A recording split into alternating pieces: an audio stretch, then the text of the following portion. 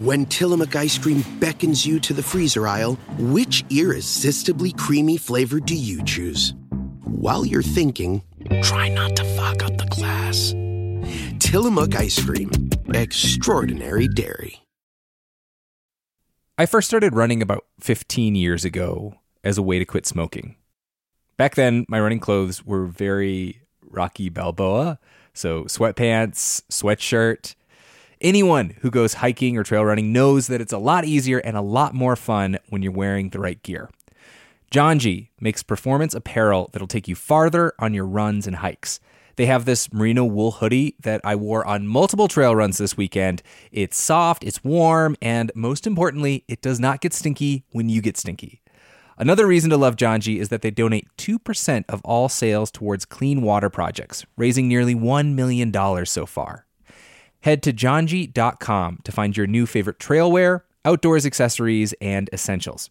And use the code OUTSIDE for 10% off at janji.com. That's JANJI.com with the code OUTSIDE for 10% off. When I was a little kid, my whole family, grandparents included, packed into a Dodge Caravan and went on a 2-week road trip to Wyoming. We saw the rodeo in Cody, a grizzly bear in Yellowstone National Park, and an epic thunderstorm near Devil's Tower. On that trip, I fell in love with the West and the natural world. This might sound cheesy, but it kind of made me who I am today. Wyoming has it all. Breathtaking hikes, kid-friendly museums, 2 of the coolest national parks in the country. The truth lies west. Discover yours at travelwyoming.com. Believe me, I didn't know that I was going to turn into a rock climber. And I don't really know how to explain that.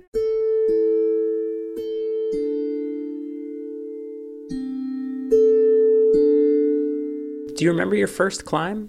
Vividly. What was it? Called Easy O, Easy Overhang. A very simple grade. And to me, on the last pitch, where I was standing on a belay ledge that was probably about that big, you know, like your toes are hanging over the edge of it into space.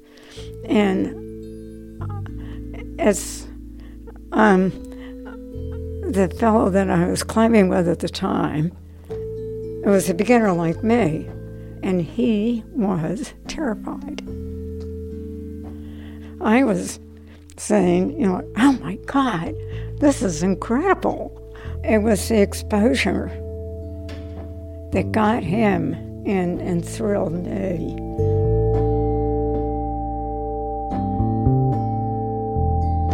This is Laura Waterman. My name is Laura Waterman. And that's it? I live in East Corinth, Vermont. For most of you, that name probably doesn't mean anything. But for some, the Waterman name is like mountain royalty.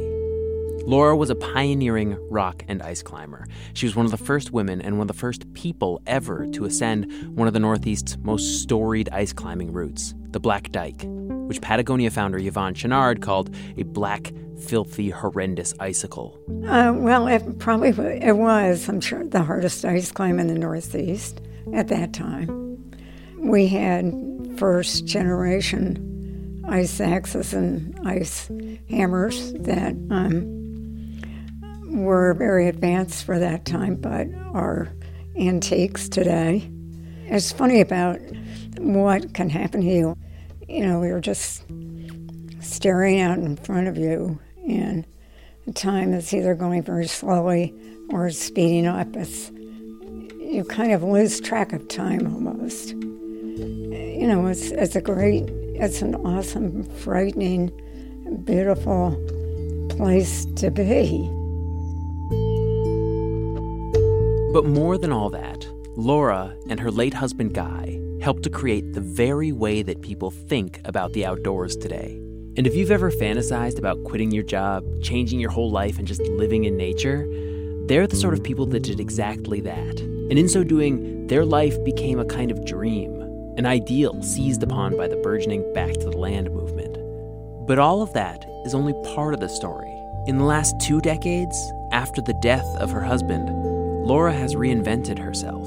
In my later years, so to speak, I'm 80 now, and that actually just happened a few months ago. Oh, your birthday? Yeah. Yeah.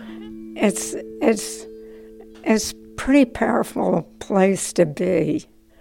And so, I mean, I think as humans, we're capable of tremendous change, really throughout our lives. I mean, that's what life is all about.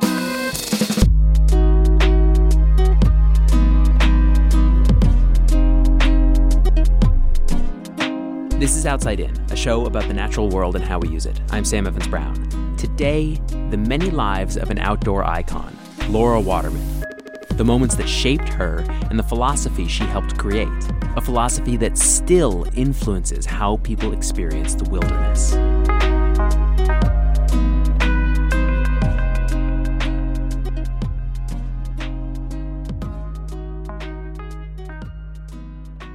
Laura lives in a small house on a river in a tiny town on the Vermont-New Hampshire border. The entire house is made from wood. The framing, the finish work, the furniture. It absorbs moisture in the summer, and it gets rid of it in the winter, and you can every now and then hear, a crack. I've gotten quite used to it. Every post has got these carvings in them. Yeah. And so I'm curious, that was the first thing I wanted to ask about, is there a story behind the carvings? Yeah. An old friend of Laura's We went to grade school together. has been coming once a week for many years to carve and paint vines and birds and leaves and quotations all over the walls. So some of these, so for instance it says, accuse not nature, she hath done her part, do thou but thine. Milton, Paradise Lost, a favorite book of Guy's. Yeah. Guy, again, was her late husband. This story is about Laura, but it's not possible to disentangle Laura Waterman from Guy Waterman. Guy and Laura designed this house together, and their shared life is literally written all over its walls. For nearly 20 years since his death, Laura wakes up every day to see reminders of that life. A life they built very intentionally. I was born in Trenton, New Jersey. My dad taught at the Lawrenceville School, prep school down there. And I lived on a dead-end street at that time. Our backyard stretched into woods. And we were, as kids, outdoors all the time. And your dad was an Emily Dickinson scholar, isn't that right? Correct. He was chairman of the English department. Our house was filled with books. Laura graduated from college, got a good job editing manuscripts at one of New York City's best publishing houses, and for a number of years lived a New York City life. I spent many happy years not doing anything very much other than going out to Fire Island or walking through Central Park. But then, for some reason, she started to feel the old itch to go outside. She had hiked the White Mountains as a summer camp counselor when she was a teenager and decided to pick it up again, joining weekend outings with the Appalachian Mountain Club. It was on one of those trips that she met Guy, and suddenly her desk job wasn't quite so thrilling anymore. I couldn't concentrate on my work, and in fact, was let go and began to collect unemployment. This was Laura's first reinvention. She abandoned the desk job and got hired at a gear shop. Guy was older. He was separated from his first wife, with whom he had had 3 children. He had worked as a speechwriter for Dwight Eisenhower, Richard Nixon, and Gerald Ford, but had flamed out of Washington and was nestled in a comfortable corporate job with General Electric. Most everything I know about Guy comes from Laura's book, but if I may offer up my read of the situation, it sounds to me like he was struggling to live up to some sort of idealized masculine perfection. He was objectively smart and talented, yet had a failed marriage and had been forced out of his big-time political career. I think he was haunted by his inability to live up to what he quote-unquote should have achieved as a man, and struggled to stave off depression as a result. And like so many before him and after him, he turned to the mountains for solace, where he became somewhat of a figure in the outdoors community. He had a lot of magnetism, and I think it showed up, in his eyes and his body actions. He was very quick. He was very articulate.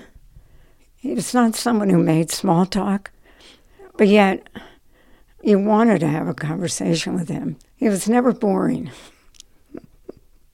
I don't think he really was aware of the power that he had over people.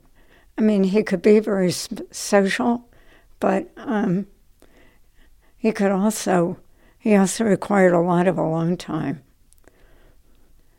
A very volatile temperament.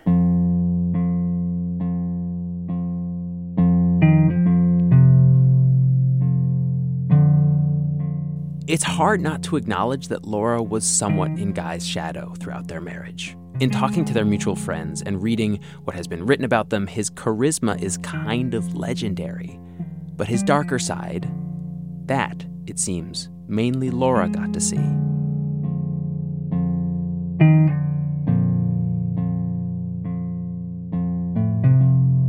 Laura fell for Guy very quickly. Guy fell for Laura not too long afterward, and before terribly long, the two had hatched a plan to leave their city lives behind. They would buy a small piece of land in Vermont, plant a garden, build a 500-square-foot cabin, and start homesteading. I had an incredible learning curve of rock climbing, winter mountaineering, ice climbing, preparing to homestead, wrapping up life in New York. Falling in love with someone really for the first time. I wrote in my memoir, and it's still true, that if I had not met Guy Waterman, I wouldn't have married anyone. The two were married at a grand hotel in the Shawgunks, the rock climbing destination outside of New York City where they had first met. And shortly after, they set off for the woods of Vermont. They named their homestead Barra, after the island in Scotland that Guy's ancestors had lived on. It was very important to us to climb as much as possible. And a big part of our reason for adapting a homesteading life was to be able to base ourselves near the mountains, to be able to get to the mountains as often as we wanted to. For Guy, that was extremely important, as he needed the mountains more than most people do, more than I did. Laura and Guy's life at Barra has been a source of fascination for many of us who still live connected to the grid. They read books by candles, hauled water in buckets, tended a huge garden, and split unimaginable quantities of firewood by hand. They weren't cut off from the rest of the world. They served on nonprofit boards and hosted an endless parade of guests. But they lived on about $3,000 a year from their savings and income from writing projects. One of the quotes that really struck me is Guy would say that what we're doing at Barra isn't a model for anybody. Mm-hmm. What do you think he meant by that, and do you agree with it? I think he meant that people didn't need to take our life as a blueprint. It was, I think he was aware that we were probably too far back in the 19th century. What does that mean? You just don't think that the rest of society is ready to follow you there? Yeah, and, there would be no reason really why they needed to. I mean, it was really a personal choice that fit in with, our temperaments. And we actually enjoyed going down to get the water on a daily basis, carrying it back to the house. I mean, the things that looked very labor-intensive to most people, we took a lot of pleasure out of them. Just as an example, they kept a lot of records. They kept track of temperatures in 3 different places at 3 different times of day. They tracked the record minimum and maximum temperatures for every calendar day of the year. They kept an index card with every bird they saw or heard every day. Their favorite time of year was late winter into spring, when the maple sap started to run and they boiled it to make syrup. We carried 3x5 cards with each tree's name written on it, and carrying measuring sticks that are marked for quarts. And so we would measure the sap and write that down on the card, and then factor it into our records that we had on a board on the wall of the sugar shed, and tally it up every day. They tallied the records by day, by month, by year, and turned it into a contest. They declared a tree of the year, a rookie tree of the year, a tree of the decade, a tree of the century. That one, by the way, was called Mad Dog. My favorite story of this record keeping is from Laura's book. They used to keep count of every blueberry they picked from their bushes and followed the yield of each bush through its lifetime. Once, 2 friends went picking blueberries with Guy, and while they began in concentrated silence to keep track of their harvest, eventually they broke into conversation. Supposedly, the friend admitted, "Oh, Guy, I have to confess I've lost count." "Don't worry," Guy said. "I've been counting for you." Some people might see it as sort of, obsessive, right? But Laura says this routine, this kind of attention, changes you.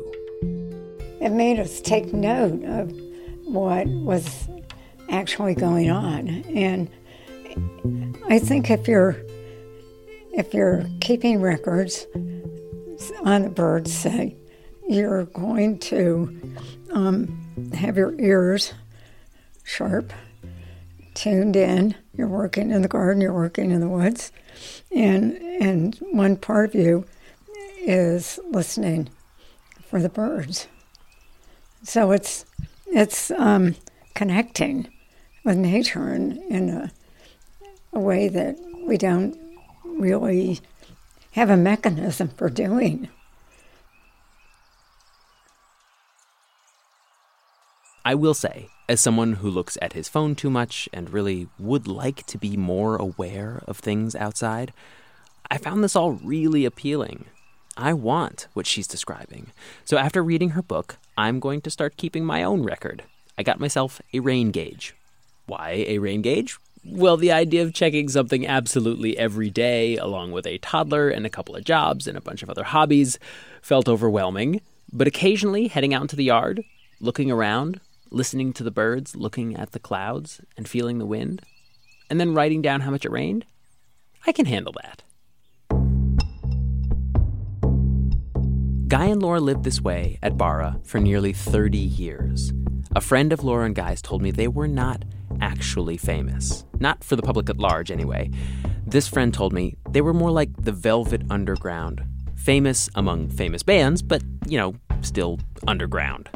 In the case of the Watermans, that came from their writing. When I began writing with Guy and began learning about how to be a writer, and it was mainly from Guy. I mean, in a sense, the writing that we did together, I would say I was more his apprentice. From the earliest days of homesteading, freelance writing was their sole source of income. They found their voice writing a monthly column for a now-defunct magazine called New England Outdoors. We could write the column in the morning.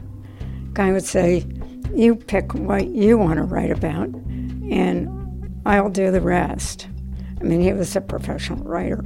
So, I would scribble away, and he would scribble away, and then we would read what we had written to each other, and he would sort of link it together. This is where they began to set down the ideas that would later become their books, Backwoods Ethics and Wilderness Ethics. If Laura and Guy were the Velvet Underground of mountain stewardship, these books were like the Banana Album.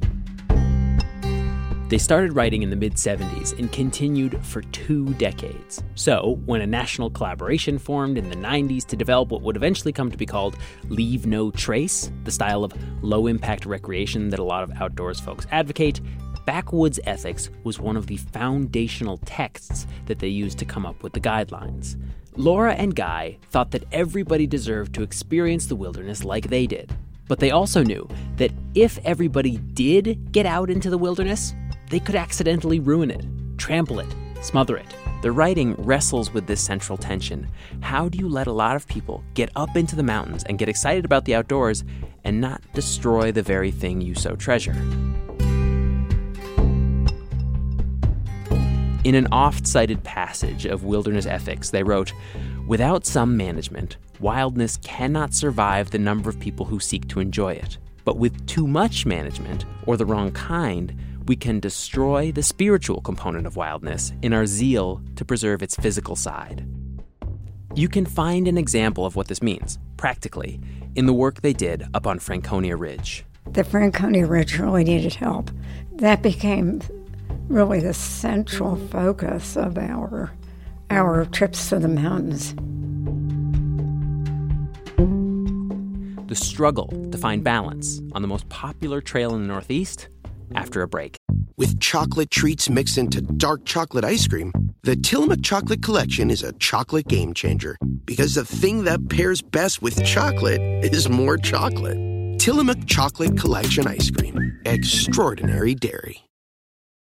I live by routines, but I especially love my same-day delivery routine with Shipt. And my shopper knows this about me. When Sunday rolls around and I place my weekly stock-up order, Joe sends texts from the aisles. Wilted lettuce? Nuh-uh, hard pass. Deal on my favorite sparkling water? Whew, grab 2. Fresh flowers just because? Sounds like a delightful idea. If you love routines that work for you, get Shipt same-day delivery.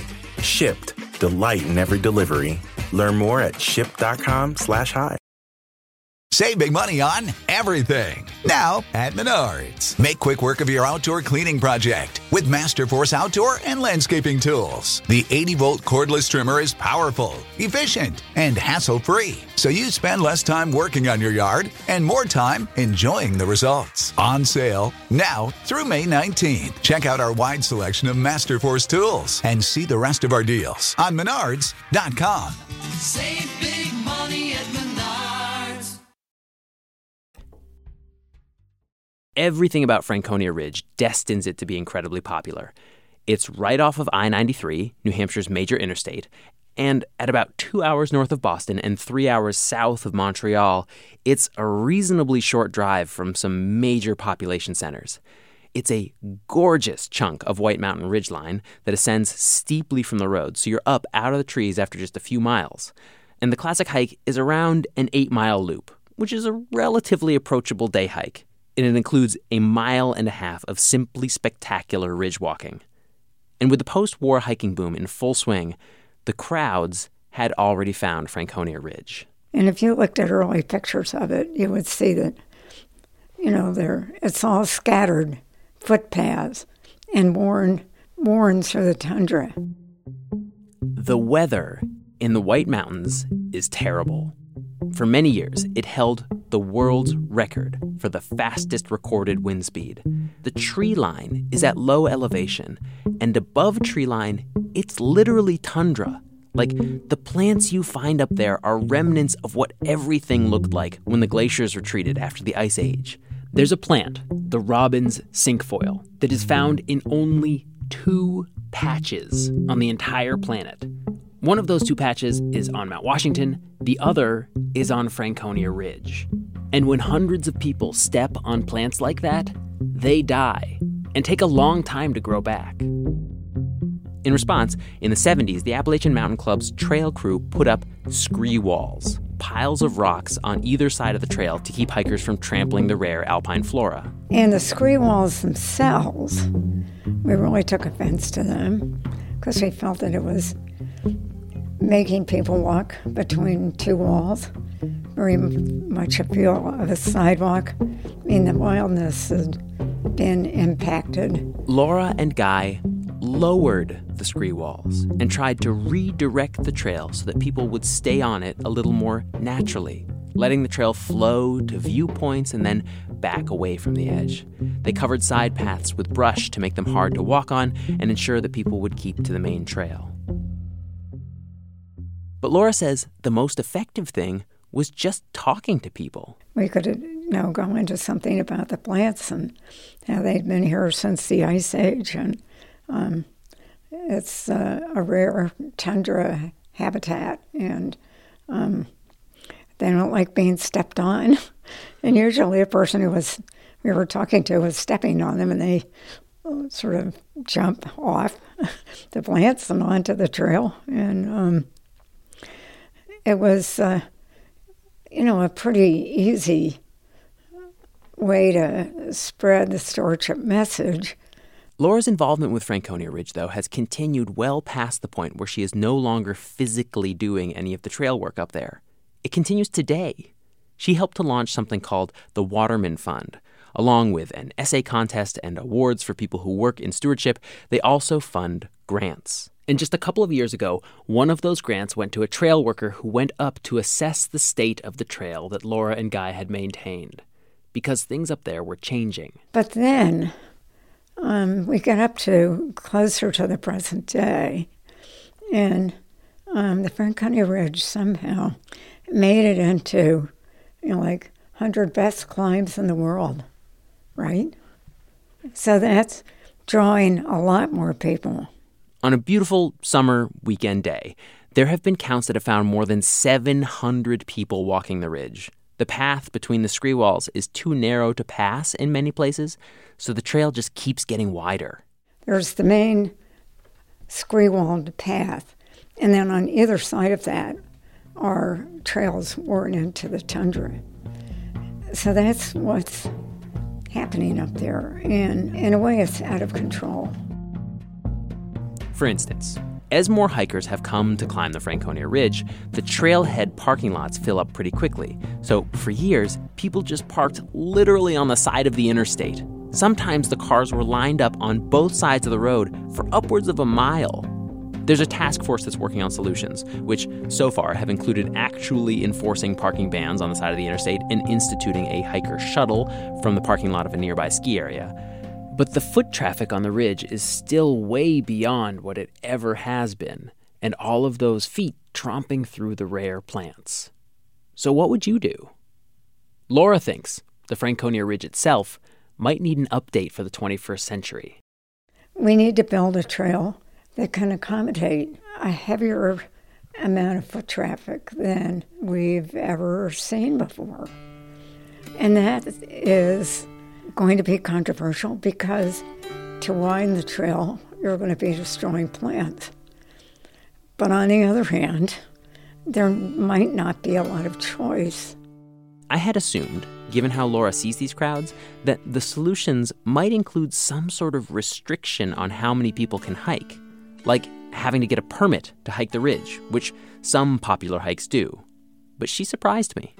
Are there any good answers? I don't know.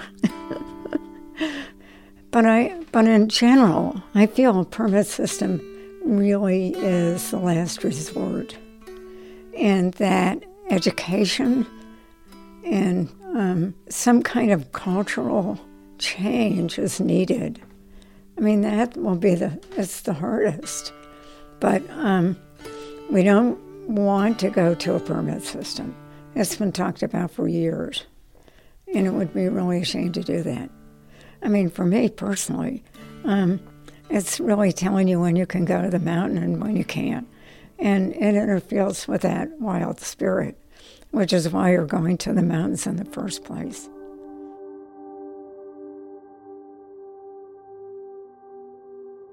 There's something that we have to acknowledge before we go any further.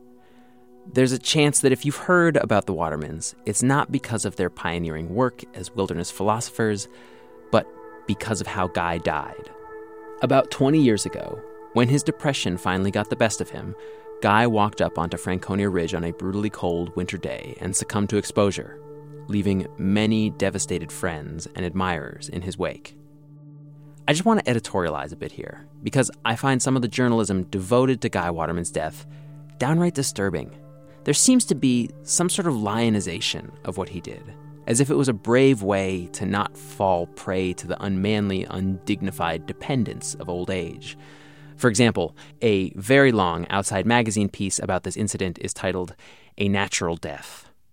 I had an uncle who died in a similar fashion, and find suggestions that this is some sort of noble choice personally offensive. It's not a natural death. It's the result of deep depression. If there's anyone listening right now who doesn't believe me, pick up Laura's memoir, Losing the Garden. Reading her book makes it clear that Guy was a person who struggled with untreated mental illness for his entire life.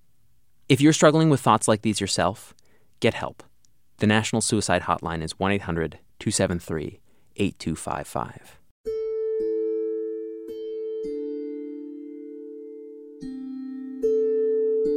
Following Guy's death, Laura moved away from their homestead on the mountainside to the village, into the little house that the two had designed together, just a half-mile from the library.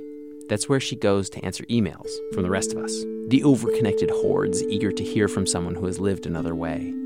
In the 20 years that she's been in the village, Laura has reinvented herself again. While she may have seen her writing partnership with Guy as her apprenticeship, now that she's been able to write on her own, she's been able to find her own voice, take her own space. And as she's had time to reflect, it was her childhood and listening to her father that she thinks has most influenced her. His colleagues would come and they would get talking about what they were working on, and they were so energized by it. It was so much fun for them. I think that colored, actually, my whole life. And when Guy and I began writing books together, I was carrying that joyousness, basically, that I could feel that my father had felt. She's published her own books under her own byline, the memoir, which we've mentioned, but the latest is historical fiction, a retelling of a doomed Arctic voyage called Starvation Shore. She's never been to the Arctic, but says being above tree line in winter in New England taught her all she needed to know about that climate. Now, while on the homestead, it was Guy who woke up before dawn, while Laura slept in until 7. Now, Laura is up at 4:30 each day, just like her father used to do, and just like Guy did. She's at her typewriter by 6. We all have different habits that we're fond of. And, I just really like the routine of getting up when basically everybody else is asleep and watching the day move in. It's certainly important for me to feel like I've accomplished something by the time the end of the morning comes. And basically the end of the morning for me is about 11:30 when I walk up to the post office to get my mail. And it's when I moved here after his death, and that's 20 years ago now, or will be very soon. That's when I began to, in a sense, move into my own space or head as a writer. But it's taken some years for that to happen. Her past life isn't forgotten. Their homestead, Bara, is still up there. It's only a few miles from where she lives, but Laura says she never goes there anymore. One really, actually major drawback is that since I don't have the reason to go outside to keep records, I'm not going out as much as I had been. So I'm not out as much, and I'm not as tuned into nature the way I was, and I regard it as a great loss. But I'm just in a different phase of my life, so while I miss it, I'm leaving it at that. Yeah, it's like we can't do everything. Not all at once. Yeah.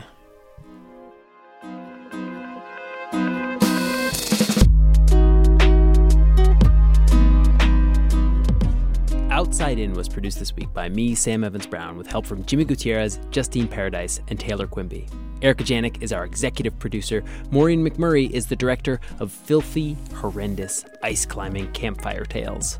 Special thanks today to Doug, the Old Gray Mare, yes, that Doug Mayer, Rebecca Oreskes, and Kelly McBride. Now, if you are invested in the outcome of the voting from our last episode of which small thing with a big effect was best, we're going to keep the voting open a while longer. You can check that out on our website, outsideinradio.org. And hey, here's the thing that we haven't asked about in a while. How about reviewing the podcast? We're still a relatively small show, and climbing the various rating charts will help us be sustainable in the long run. So open up your podcasting app of choice and let them know what you think of us. Music in this episode came from Blue Dot Sessions. Our theme music was made by Brigmaster Cylinder. Outside In is a production of New Hampshire Public Radio.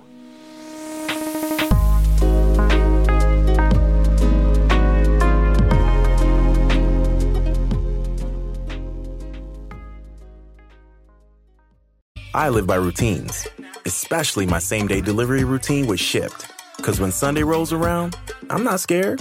I got my shopper on the way with all my favorites. Shipt, delight in every delivery. Learn more at shipt.com. It's that time of the year. Your vacation is coming up. You can already hear the beach waves, feel the warm breeze, relax, and think about work. You really, really want it all to work out while you're away. Monday.com gives you and the team that peace of mind. When all work is on one platform and everyone's in sync, things just flow. Wherever you are, tap the banner to go to Monday.com.